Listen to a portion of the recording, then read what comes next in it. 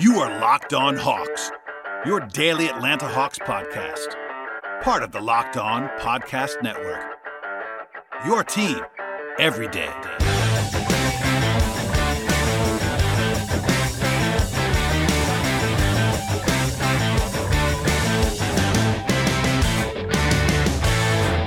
Hello, friends. Welcome to episode 1293 of the Locked On Hawks podcast. I am your host, Brad Rowland, coming to you on a Monday evening into Tuesday. Thank you for joining us, as always, on the show, making us your first listen each and every day. Check us out on all platforms across the podcast space. That, of course, includes Spotify and Apple Podcasts, as well as YouTube, Stitcher, and anywhere you like to find your podcasts. Today's podcast is mostly going to be myself, Bill DeFilippo, talking about the Southeast Division, sort of a part 3 of 3. I talked to Bill for about 2 hours, actually, at the end of last week, and part 1 and part 2 are now available for you on the podcast feed of your choosing, talking about the Atlantic Division first, then the Central later on, and then today, again, the Southeast Division, and, of course, the Atlanta Hawks at the end of that discussion with Bill and I. Keep in mind that we recorded it about 3 or 4 days ago at this point in time, and sort of the Kevin Durant of it all transpired today with Kevin Durant, I guess, reaffirming his stance that he wants out of Brooklyn. That's more of a separate podcast for another day, but keep that in mind listening to myself and Bill later on in the show. But there is some news to hit on this Monday into Tuesday, and that is that the Hawks made a signing on Monday, and they've added Trent Forrest to the roster as one of their two-way contracts, I should say. He joined Shawnee Brown on a two-way contract. Forrest is a 6'4" guard out of Florida State, just turned 24 years old in June. He's been on a two-way contract with the Jazz, actually, the last 2 seasons, but sort of a winning player out of Florida State, not exactly the most high-profile guy in the world. I've always liked Trent Forrest. I did his draft work 2 years ago coming out of Florida State. Thought he was a draftable player then. He was converted, by the way, to a full deal with Utah back in April. It was a rest of season contract, so that's why he was available to be signed by the Hawks here in August. He was undrafted, but was an all-ACC guy at Florida State, all-defense as well at Florida State. Played in 60 games for the Jazz last year. It's a lot of games for a two-way guy to play on a good team, and Utah was a good team for most of last season. Played 30 games in his rookie year for the Jazz as well. Actually made 6 starts last season for the Jazz. Pretty modest numbers for Trent Forrest, only averaged about 12 minutes per game across 2 seasons with the Jazz, but still played some real time, 90 games on a good basketball team, averaged like 3 points a game, 2 assists, 2 rebounds, something like that. 57% from 2 in his career, 85% from the line, but only 10 of 53 from 3 in his career. That's one of the big questions with Trent Forrest at this point in time for sure. In fact, the most prominent drawback of his profile is his lack of perimeter shooting. That was also part of the pre-draft evaluation of Trent Forrest. I did like him at that point in time, but that is the one huge question about his game is he is not a three-point shooter at this point in time. At the same time, though, he is a really good defensive player. That's definitely part of his appeal as a big point guard size player. He's 6'4", all of 210, 215. Also a good ball handler and a good passer. Averaged about 5 assists per 36 minutes in his career. So not like a huge facilitator, but given the fact that he's more of a ball mover type, I like a lot of what he does as a role player type of guard.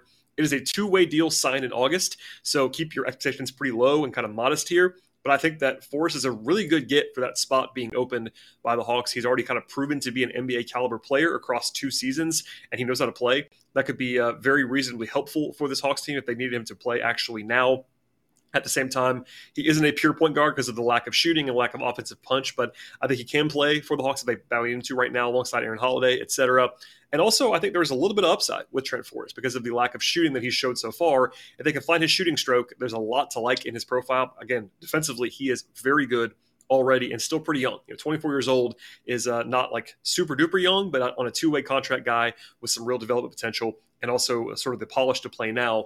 It's a really good ad in my mind for the Hawks at this point in time. Again, I've always really liked Trent Forrest. He's kind of a guy that I'm predisposed to liking. He's kind of one of those winning type of players that plays defense, moves the ball, unselfish, etc. The lack of shooting is a question for sure, and that's why he is available at this point. He's not going to be a star for you, but sort of that DeLon Wright kind of mold. Not going to be as good as DeLon Wright right now by any means, don't get me wrong, but at the same time, a player that I think, all things considered, with what the Hawks had to offer, which is basically a 2-way contract in August, you couldn't have reasonably expected them to have anybody that I thought was a better player now than Forrest. Maybe a guy that has more upside long term. But again, I really think that there is some upside with Forrest if you can find a jump shot in the near future. So I think it's a good move for the Hawks. I like it quite a bit. We'll have more on that, I'm sure, as the summer continues. But that's my short thoughts at the top of the podcast and an A-OK move in my mind adding Trent Forrest to the mix alongside Shawnee Brown and, of course, Tyrese Martin on that on the full contract that he got.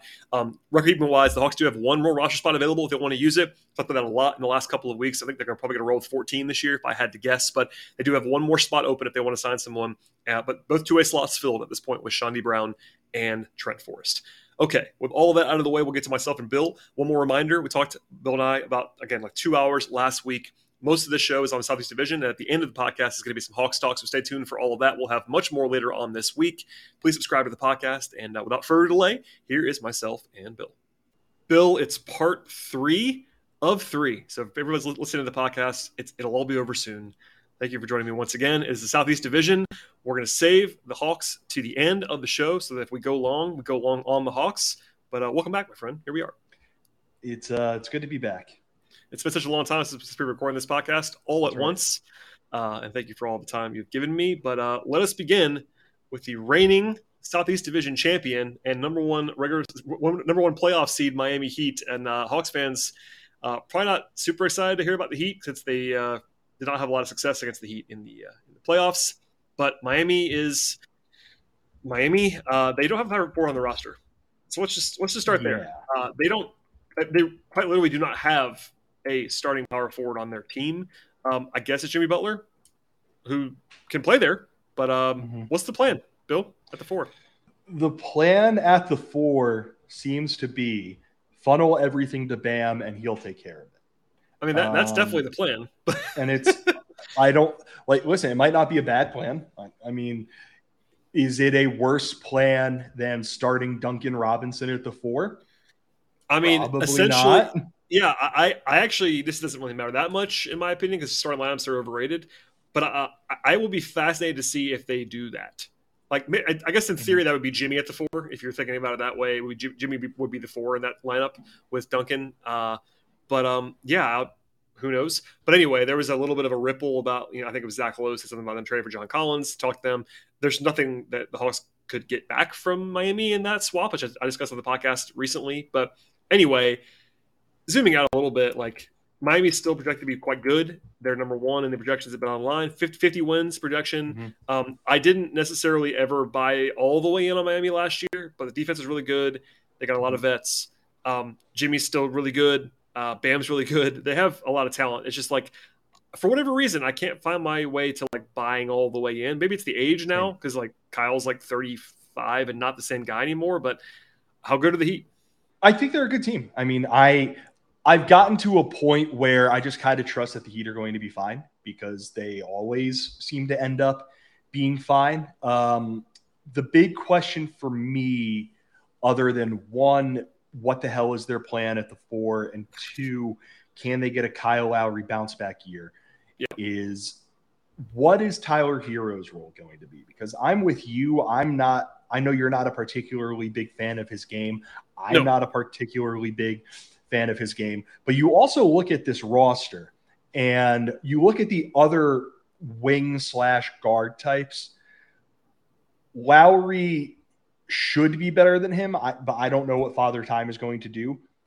I'm a believer in Max Strus. I would probably take – I don't know if I'd say I'd take him over Hero. But I do think Max Strus is like a solid NBA player. And then it gets to like Gabe Vincent. What are you banking on with Victor Oladipo? What can you get from Caleb Martin?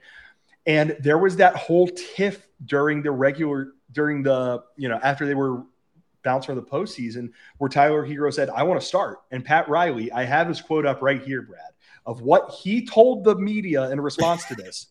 The next step for him, and I think we're seeing this in the league, if you want to win a championship and you want to be a starter, you really have to become a two-way player.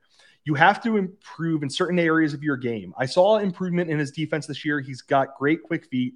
But as far as a starter, come to training camp and win it. Sometimes it's that easy.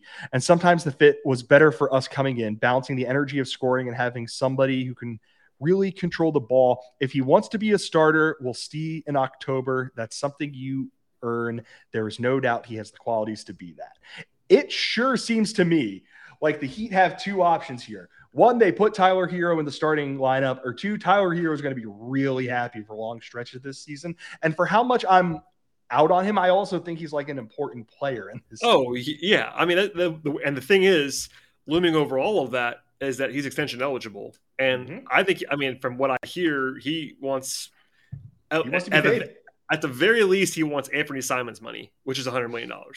I think he wants more than Anthony Simons got, from what I understand. So, my hero thoughts are well documented. I'm kind of preternaturally just sort of, I'm never going to like Tyler Hero's archetype. It's not my guy. That's fair. But he is a good player. Full stop, good player, very valuable player.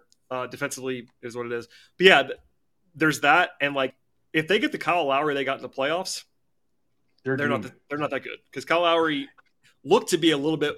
I hesitate to use the word washed up, but he looked washed up in the playoffs.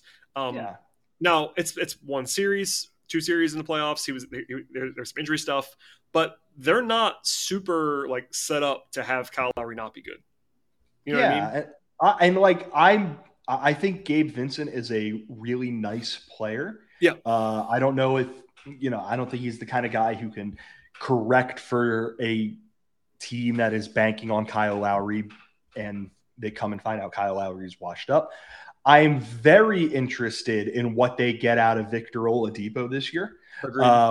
If he is able, I'm not going to say be the Victor Oladipo he was in his heyday in Indiana. He's not going it is, I don't even want to make a prediction. It's just straight up unfair to the dude to say he has to get back to being a guy who can average 23, 5, 4, and 2.5 steals a game. That is unfair. Having said that, if he can be a guy who goes out there and gives them a solid 15 points a game, if he can not run the point, but be a guy who gets the ball and makes stuff happen there, if he can be a guy who helps them out on defense, I think that's a really big boost for them, and is something that, you look at the other guys they're going to be throwing out there consistently. Lowry, we've gone through what's up with him. Max Strus competes on defense. He's a big guy, still not a stellar defender. Hero just isn't a very good defender. Jimmy Butler's Jimmy Butler. Duncan Robinson, not a defender. If they get anything positive out of Victor Oladipo, that doesn't correct the fact that they don't really have a power forward unless, Nikola Jovic comes in and stuns all of us. Not happening. But that's the sort of thing that, if we are listening back to this podcast at the end of the regular season, we find the Miami Heat in first place, that's going to be a thing that we point to. Yeah, no, I think it's totally reasonable to still have Miami be the favorite in the Southeast. I think that, Hawks fans, I'm sure, will think the Hawks should be, and that's okay. I would not surprise me if the Hawks finish with a better record than the Heat this year. That will not surprise me at all. I do think, though, that most people are going to pick the Heat to be ahead of the Hawks, and I understand why. Miami's proven it more. Last year they were, by the way, again, the number 1 seed in the East. Jimmy is – I'm done doubting Jimmy Butler. I'm done doubting him at all. He stopped shooting threes. It didn't matter at all. He doesn't shoot anymore. When he does, he misses them until the playoffs. Then he makes them all. So I don't know what to do. One thing I wonder with Jimmy is that Jimmy Butler is about to turn 33 years old.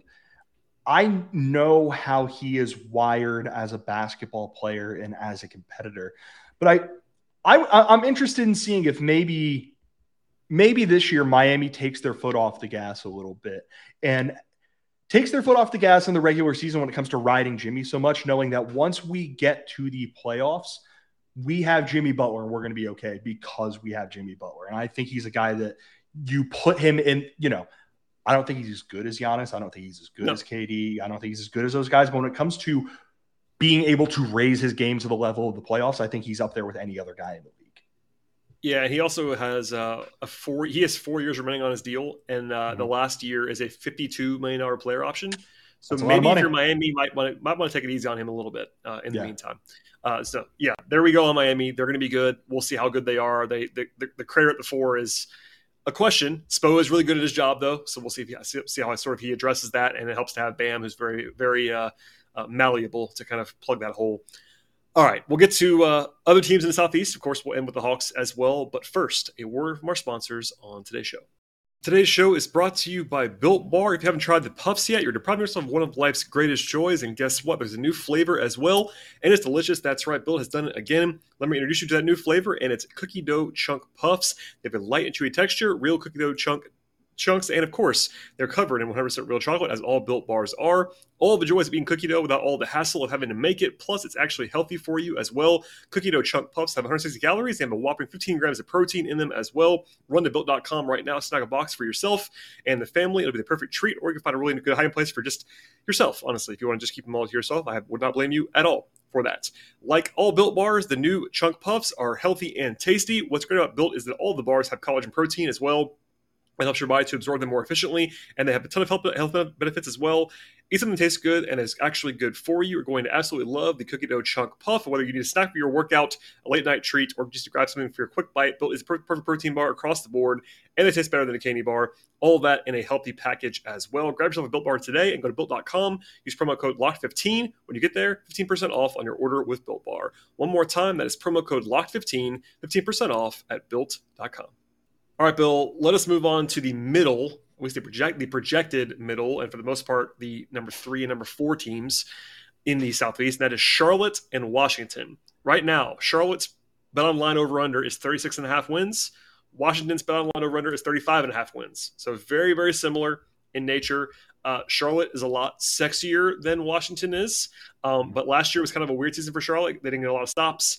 Of course, the Hawks beat them in the play-in, etc. Washington gets Bradley Beal back, and they have made a bunch of roster changes, including DeLon Wright.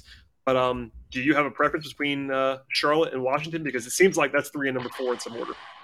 God, I have no idea. I mean, if you just look at their off seasons, Charlotte's off season, bring in Mark Williams in their never-ending quest to figure out who the hell can play center for this. They have drafted like 5 centers in the top 40 picks in like 3 years. It's insane.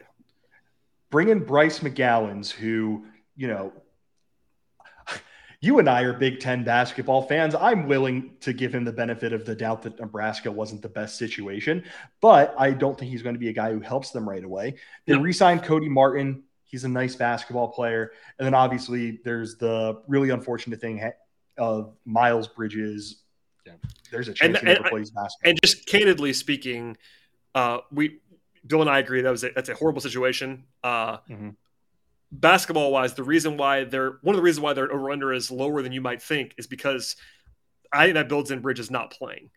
I think if they had Bridges, that number would be higher because we saw the Hornets last year be better than this number is. So like I am guessing, I don't know that for sure, but just knowing how betting markets work, there's no way that factors in Bridges playing, nor should it. I think he shouldn't play. Yeah.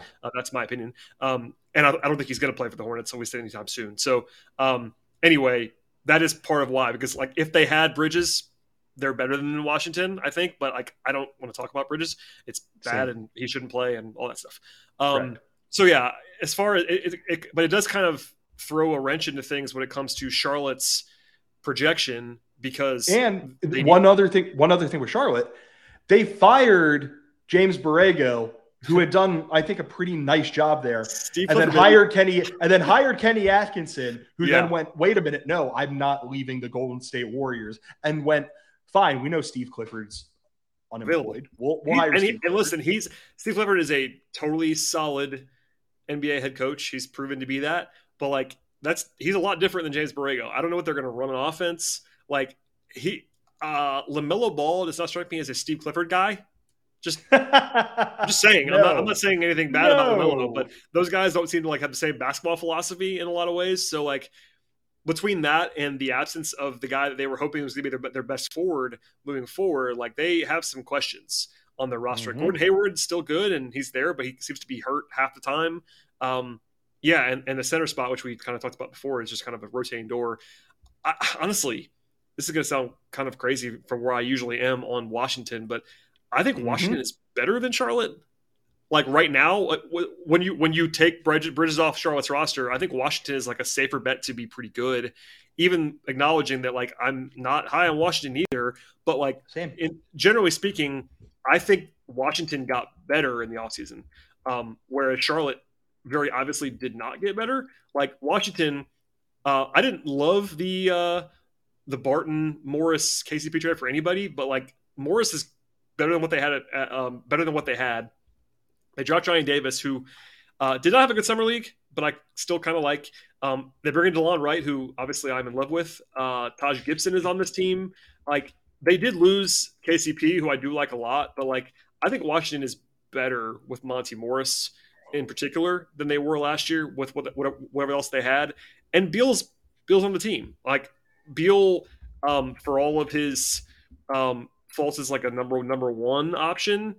He's right now today the best player in either one of these teams, and they still have Porzingis, who was pretty good last year, kind of quietly. So yeah, and like you look at what this team's starting rotation could be, should be.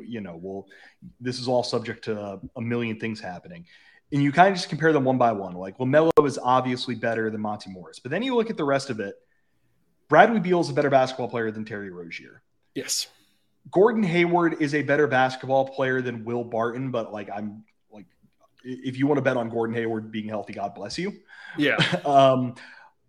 PJ Washington versus Kyle Kuzma. Like I was really low on Kuzma early in his career, and I've been really impressed with how he's adapted his game. Yep. I take him over. I take him over Washington every day right now. And then at center, I don't love Porzingis, but I love him more than Mason Plumlee and Mark Williams. Yeah, so, and also they're also deeper. I mean, that's the weirdest thing about this is like Washington, right? They've not done a great job drafting as far as like upside is concerned, but like those you listen to the top 5 guys on the roster, their bench is pretty okay at the moment. Yeah.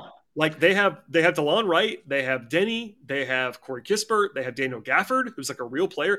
Daniel Gafford would start for the Hornets at center. Yeah, I completely agree. Rui Hachimura is a young guy with some talent. Johnny Davis, I don't think Johnny Davis is going to be a star or anything, but I think he's a guy who can turn into a serviceable NBA rotation player. So yeah, give me the. You know what, Bill? I'm even more entrenched now. Yeah, they're better than the Hornets, I think. The more we've talked about that, and like so much of it with the Hornets, if LaMelo wasn't on this team, it would be. I would legitimately say this is one of the 3 to 5 worst rosters in basketball. Like, I agree with you. I will say this: we kind of just mentioned Steve Clifford before. The one positive for this is that Steve Clifford, God bless him, has turned some rosters that had no business in defending into defensive teams that were pretty solid. And if he can fix their defense, that is maybe the curveball here is that Charlotte has scored at a high level the last year and a half. You put LaMelo on the floor, you're going to score. Yeah, so that's the counter argument to what I said. Like I do like Washington's roster like 1 to 10 better than Charlotte's, but if Clifford does his magic wand routine and fixes their defense and makes them league average, then it might be Charlotte. So like, long story short, these teams are close together for a reason. Like you can kind of see it on all sides. I wish we didn't have to talk about Miles Bridges ever again, honestly. Same. But so we'll put that aside. But it's just like, I think what I will say lastly about these two teams is like the Hawks are soundly better than both of them, I think. And that's reflected in the projections as well. But and like division race doesn't really matter. But as far as like playoff teams are concerned, like I have Charlotte and Washington in the same group as like the Knicks, or maybe teams like Chicago, something like that.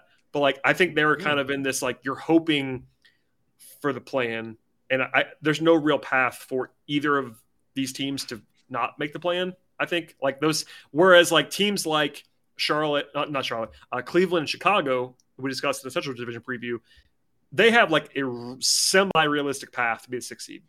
Yeah. I don't see that path for Charlotte or Washington. Yeah, I'm inclined to agree with that. I mean, the only way I might change my tune on Washington is if they somehow go out and make a huge trade. And like which they have, could do. I mean, they have a ton of young guys.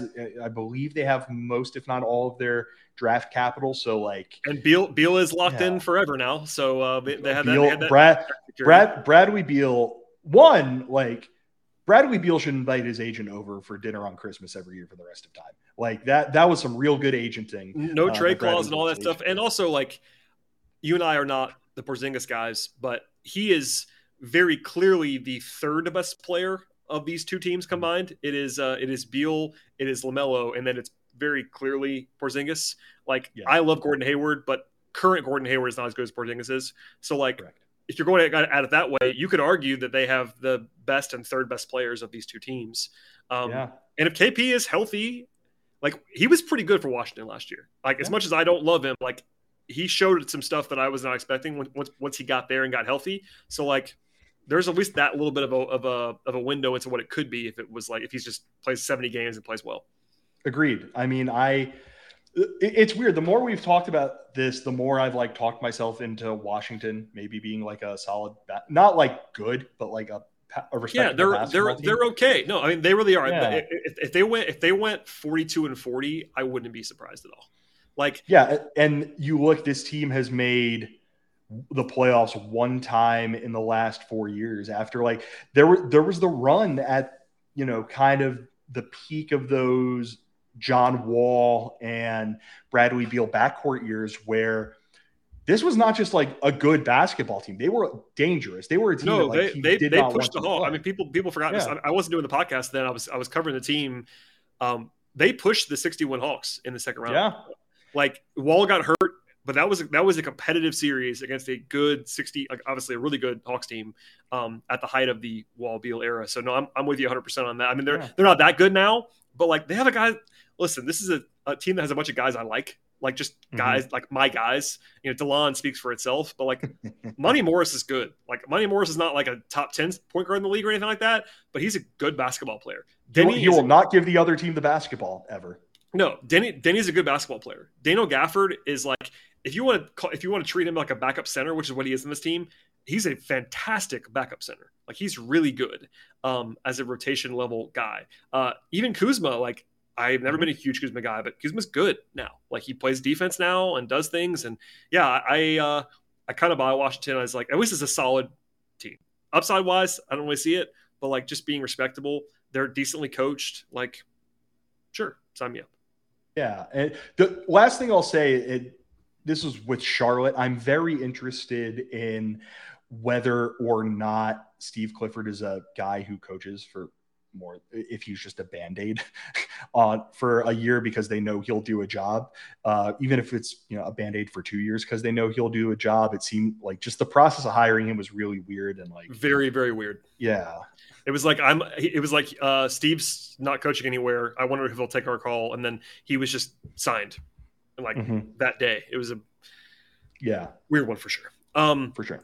Quickly, Bill, before we get to some Hawks stuff at the end, Orlando's in their own tier in this division. Let's go. They do have a higher over/under than Indiana does, which is I will give Orlando this. Orlando has more NBA players who I think are like passable than Indiana does. So I get it.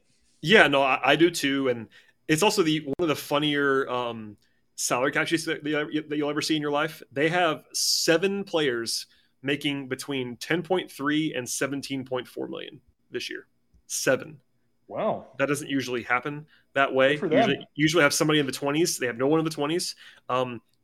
Yeah, no, I mean, obviously it's Paolo. They're going to build around Paolo. They drafted him under the shadow of, I don't know what they were doing with that whole thing. Cause if you're number 1 on the board, you could just take the guy you want. You don't have to like disguise it. Alas. He's going to be very good. We'll talk about him in a second. They didn't do a ton else other than just like bring back Mo Bamba and Gary Harris. But like, Orlando has a bunch of quality basketball players. I don't know how good they're going to be this year. Probably not very good because, you know, they still don't have guys that are like proven. And there's like the weirdness of like Jonathan Isaac's still on this team. You have Markelle Fultz on this team. Terrence Ross is still on this team who was bad last year. I don't know what to make of. I mean, the Mo Bamba deal was very strange, like a 2-year deal with a non-guarantee for, I don't know. He's making real money, but I don't know. Well, they're very weird, but I'm excited to see Paolo and Franz play together. Yeah. So, I mean, you and I were at Summer League together. You and I sat next to each other for basically all of Summer League. We sure did. Which makes the fact that you did not get the COVID that I got really impressive. I wore my mask, baby. I was masked up. So did I. That was why it's so weird, Brad. But yeah, the entire thing, and I mentioned this to you during Summer League. I mentioned it to Robbie during Summer League, Martin during Summer League. that first game that we saw Paolo played, I knew that he was a big guy.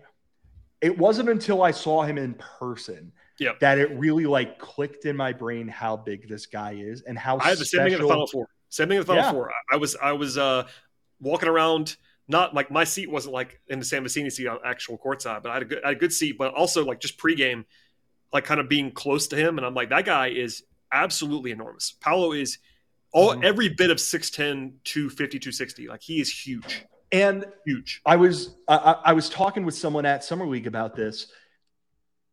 It'll obviously be different when he's going up against every NBA guys, but Paolo's ability to get the ball on the perimeter and through skill and size and sheer force of will, get to the free throw line, cause guys on defense to collapse and try to help on him, and see, okay, guy coming up from the corner, I have someone wide open down there, and make that pass. Like, I know his game. I knew he had that good feel as a passer, and I know, obviously, what he could do as a scorer. I was very impressed by that. One thing that I think this Magic team really lacks is, and has lacked for quite some time, is a guy they could just give the ball to and say, do something and make it work for us. And, I believe in Markelle Fultz still. It's not as the number 1 overall pick that he was. Sure. Grading him on a different curve than I was when he was in Philly, or when he first went to Philly, mind you. I still believe in Jalen Suggs, like we mentioned on the last podcast we did with Jaden Ivey. Rookie guards just struggle in the NBA, and Suggs still has plenty of stuff in his game that I like. But I don't know if either of those guys, I know Franz Wagner isn't this guy, which isn't an insult because I think he's just an outstanding complementary piece. None of the guys that they have had in Orlando for quite some time are the kind of guys who are capable of winning them basketball games, are capable of being so good that they are legitimately putting themselves in the All-Star and maybe the All-NBA conversation, and can be the legitimate number 1 on a playoff team. And I think Paolo Banchero can be that kind of guy. And for all that we're talking about with them having the lowest over-under in the division, not surprised by that. I would also take their future, their next 5 years, definitely over the Wizards.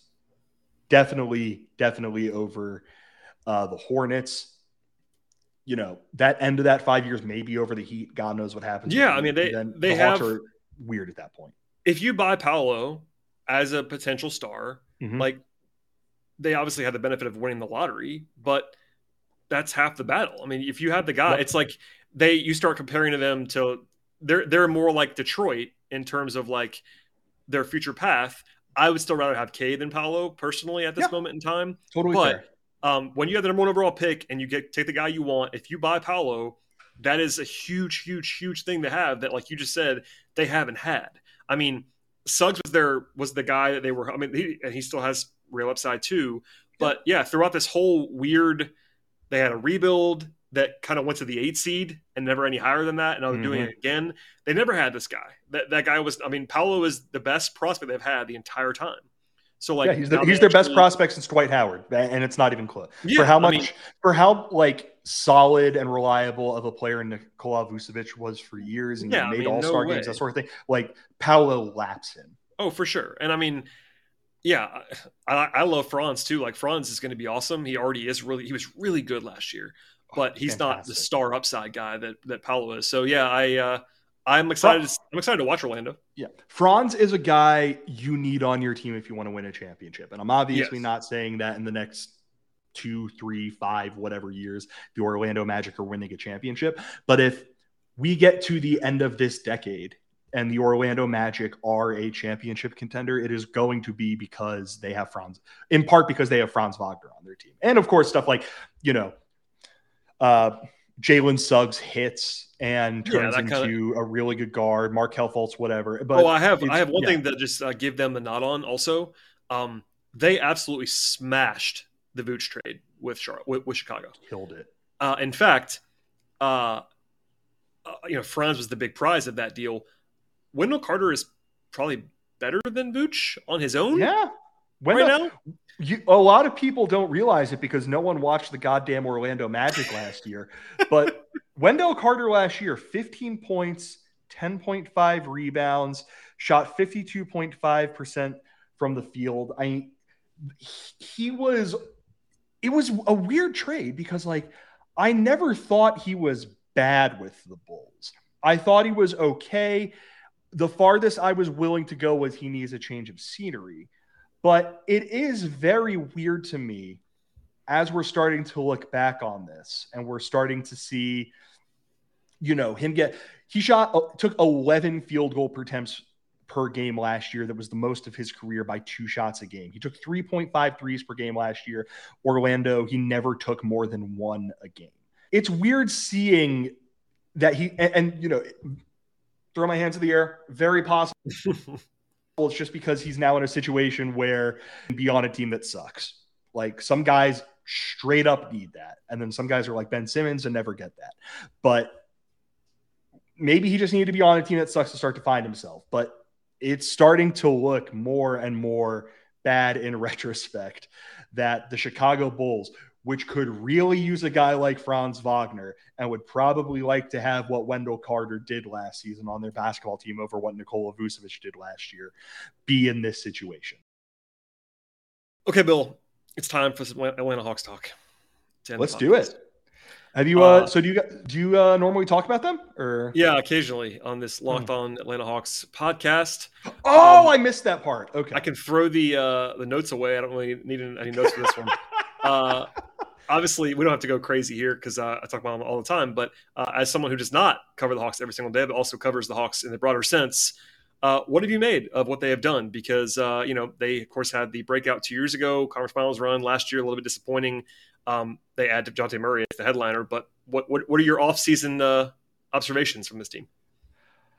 I've been really interested because I was thinking about when you told me, hey, you want to do this tonight? I started thinking about the DeJounte Murray trade and how they gave up, 3 first-round picks? 3 firsts and a swap, yes. 3 firsts and a swap. I'm very interested if they wait 2 weeks to try and make that trade and they do it after Rudy Gobert gets traded for everything. Because I think the conventional wisdom at the time was the Hawks gave up a lot to get DeJounte Murray. But I wonder how different that looks if it's happening after Rudy Gobert goes for 75 first-round picks, plus the guy who went in the first round this year and the guy who went in the first round last year and 3 other rotation players. So, yep. As time's gone on, I've liked that trade a little bit more. I think it does look better now than it did then. I will say that. I think DeJounte Murray is a really good basketball player. I don't hardly think he's a perfect player. I think he's a guy who is going to help the Hawks out. I think he's a really nice compliment next to Trae Young. What was it? The 2 of them and John Collins played in a Pro-Am this weekend or something like that. So yeah, they played in the Crawford Seattle Pro-Am. Yeah. So I like that they are starting to build up that chemistry because, like, for how wonderful of a basketball player is, Trae is a flawed basketball player. And I think DeJounte Murray is a guy who helps him with some of those flaws. His ability, he averaged 9.2 assists per game last year. He's a really good distributor. And one thing that I think that's going to really help Trae, because how many times in the last however many years has Trae been on the floor and he's the guy initiating the offense because they just don't really have anyone else who could do it at a high enough level. His defensive capabilities means he's going to be able to go out there, take the opposing team's best guard. He's going to be out there, presumably, knock on wood, he is healthy with DeAndre Hunter, and the 2 of them can shoulder a lot of the defensive load. I just did the thing where I knocked on wood and it scared my dog, so I apologize for that. Yeah, and I think the one thing that's been missing from Trae's game above everything else, and if you want to compare him to Steph in any way, I think this is ultimately the single biggest way, other than Steph's 4 inches taller, that they're different. Steph Curry is at his most dangerous a lot of the time when he does not have the basketball, when he can run around, when he can spot up, when you can lose track of him. And Draymond Green usually is able to run the offense and get him the ball. One thing that we've kind of missed out of Trae is him being a guy who he's able to give someone else the ball. They're able to run an offense where he's constantly moving, running off of screens and getting himself open and getting those kinds of easy looks. So I'm very interested in seeing if DeJounte Murray can be a guy who provides that for him and how Trey responds to that, because obviously, it's just DeJounte Murray's an all-star. This is Trey's basketball team and will continue to be. I think losing Gallo is fine. I like Kevin Huerter, and that trade was a little bit odd to me. Did they get a pick for that? I can't remember.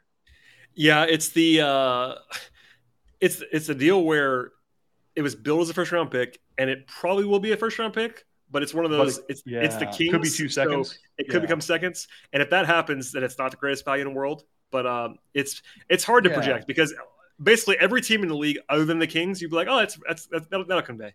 But it's the Kings. So.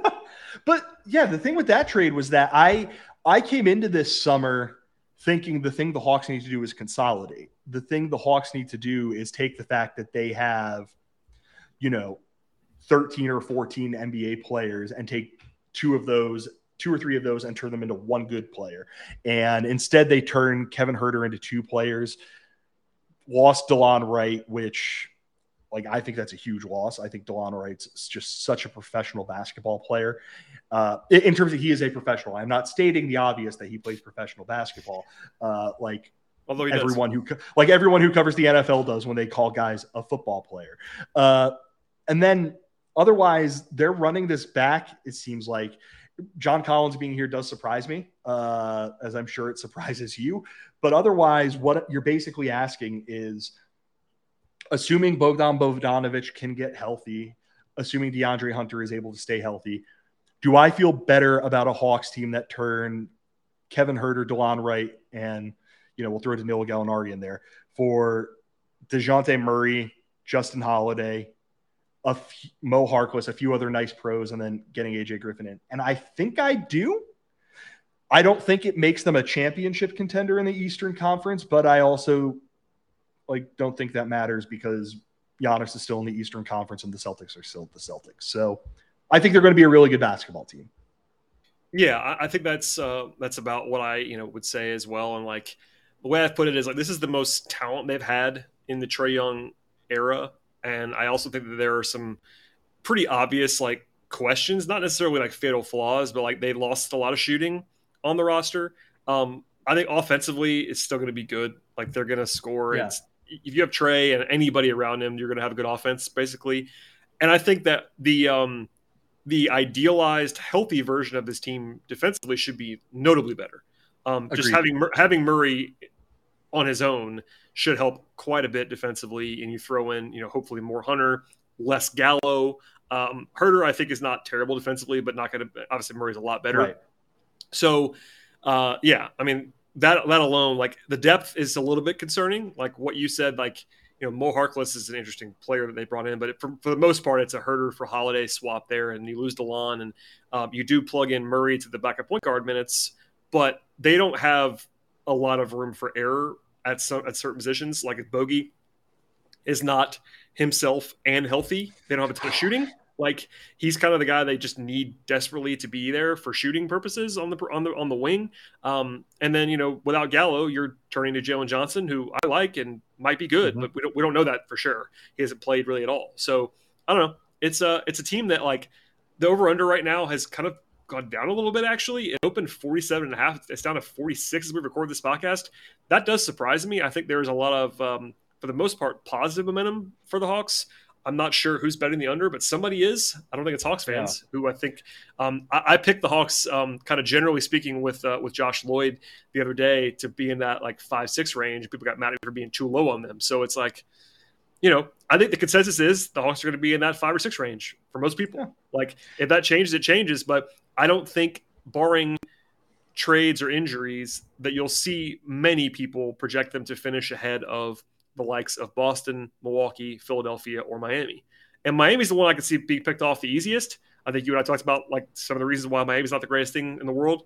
But given what happened last year and the spread there and the first round series between those two teams and Miami's general trust factor for people, there's a reason why the Hawks right now, as far as over-unders are concerned, are number 5 in the East. And that is with nothing for Brooklyn. If Katie's in Brooklyn, you'll probably see them slotted ahead of the Hawks a lot of times too. So somewhere in that 4 to 7 range is like kind of what I think is going to happen. They have some upside too. I mean, if Murray just comes in, hits the ground running, and they find their legs from 2 years ago, like they have a lot of upside still. They have a bunch of good players. It's just not it's kind of an interesting situation because we haven't seen Murray in the system. It's all new. Let me ask you this. I'll put you on the spot here. One situation that interests me with this team. Clint Capella, starting center, Onyeka Okongwu right behind him. Yep. I know coming out of college, you and I, like, irrespective of him getting drafted by the Hawks, you and I were both really big Onyeka Okongwu fans. Yep. I think that what Capella gives them defensively and what he does as a guy in pick and roll with Trey and his ability to just go right to the basket and catch lobs is it. How do you see that situation bearing itself out? Because at the same time, it's year 3 of a guy you spent the number 6 pick on. And it's a guy that I think basically anyone you talk to goes, yeah, we think he's going to be a pretty good basketball player. So how do you think that all sorts itself out? Yeah, I bet Hawks fans are laughing because it's one of those like perpetual topics people ask about. And it's like, I don't have a great answer. I think that when they did the combination of the Capella trade and the Okongwu pick, if you told me the night of the draft when they took Okongwu number 6 overall that he would still be the backup center on August something 2022, I would have said that was not a good sign for his performance, more so than anything else. But the thing is, he's been good when he's played. So like the combination of him playing well and still being the backup in year 3 is very odd. And it's basically because Capella was too good in a lot of ways. Like in 2 years ago, Capella was a top 5 defensive player of the year candidate. Like he was that good 2 years ago. Last year, not quite as good, but like you mentioned it earlier in your pick and roll comment, like that's the undervalued thing. You know, Hawks fans kind of just remember Capella missing layups sometimes and kind of being a clumsy offensive player on the rim. And I get that, but like Trae Young will tell you, and it was even reported, you know, behind the scenes in the offseason, like Trae loves Capella because Capella sets incredible screens. He is incredible in terms of like chemistry as a pick and roll player. He has so many reps with Harden and Trae now, obviously. Like he's super valuable to a lead guard. And Okongwu obviously is going to be good at that too, but it's different. He's not the same craft as Capella because he's a 20-year-old and he's 6'8". He's not quite as big as Capella. Rebounding wise, Capella laps him in that way. And obviously, Okongwu has other strengths, like he's better on the perimeter. He's more athletic than Capella is at this point in time, et cetera. So, like, yeah, I mean, no one, even the biggest Capella fan, which might be me, honestly, would tell you, like, this is a great allocation of resources. Like, you don't draft a guy who you and I just said, like, we both loved in college. I still love him in Okongwu. You don't draft that guy and then year 3 still have him be a backup because at center, you can't play those guys together. You can't really do it. So, like, it's a really weird situation, and everybody knows it. I just think that like they realize how good Capella has been for them and how much Trae values him, and they just don't want to like give him away. But like it's kind of time to make a decision. They just haven't done it yet. I'm not sure if it's going to be this season. Year 4 would be even crazier. Like Capella signed for 3 more years. Like you can't. It's bizarre because they gave Capella the extension too. So long story short, they either have to pray that Okongwu can like figure out a way to shoot and maybe play a little bit more 4, or they have to make a decision. And I think more likely the latter, because even if Okongwu could suddenly shoot a solid corner 3, which could happen in the next year, that wouldn't shock me. Yeah. You still don't want to, I think he's still a center. Like you could play, you could fake it with him at the 4, but by the way, they still have John Collins. Like, yeah, they have John Collins. They have a guy in, like you mentioned, Jalen Johnson, who has some promise. Like they have such a log, they have such a log jam, a potential log jam at the 4 that like even considering playing Okongwu there is just like. Yeah. Well, and I also think that like Okongwu and Collins fit very well together in theory, because the thing about Okongwu is obviously the limited size. So you would want a bigger, more traditional 4 next to him, which John Collins is. Like one of the knocks on Collins is that he's more of an old school 4, and like he's that kind of like 4.5 guy, but like he's a good rebounder. He can do a little bit of the backside rim protection stuff. Those guys fit very well together. And I, not to go do the whole thing again, but like Collins has kind of made it work with Capella too. So it's a good problem to have 2 good centers. Like most teams only have 0 or 1. But it's, the way I've said it before, I wonder if you agree with this, is like, if you said, okay, take the 48 minutes, I want to stress the 48 minutes of center play in the league.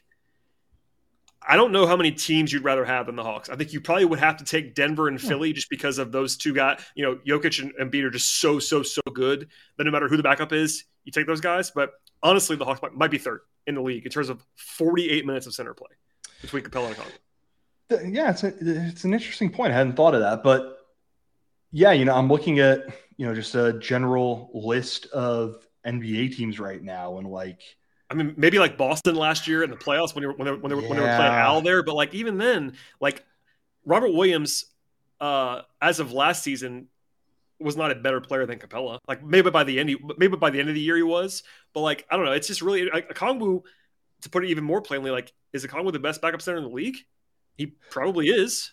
Yeah, I mean, unless you think unless you want to classify like Jaren Jackson Jr. as Steve. Yeah, I mean, there are definitely guys who play the 5 some as a backup center. Like that's a great example of Jaren Jackson or Al Horford or whoever you want to say that like. But as far as like my only job is to be the backup center, sure. I think Okongwu was probably the best player in the league at doing that. And he's overqualified for that role, obviously. Right, and then you run into the issue that like NFL teams run into when they have a good backup quarterback, which is at a certain point, Your backup quarterback wants to be a starting quarterback. And it's interesting just for all the reasons. It's also the one spot, like it's the one spot you can't play those guys together. Like maybe the other example is like 2 small point guards, but even then that's easier to do than 2 centers in the modern NBA. Yeah. Like the Cavs play Darius Garland and Colin Sexton together. So makes sense.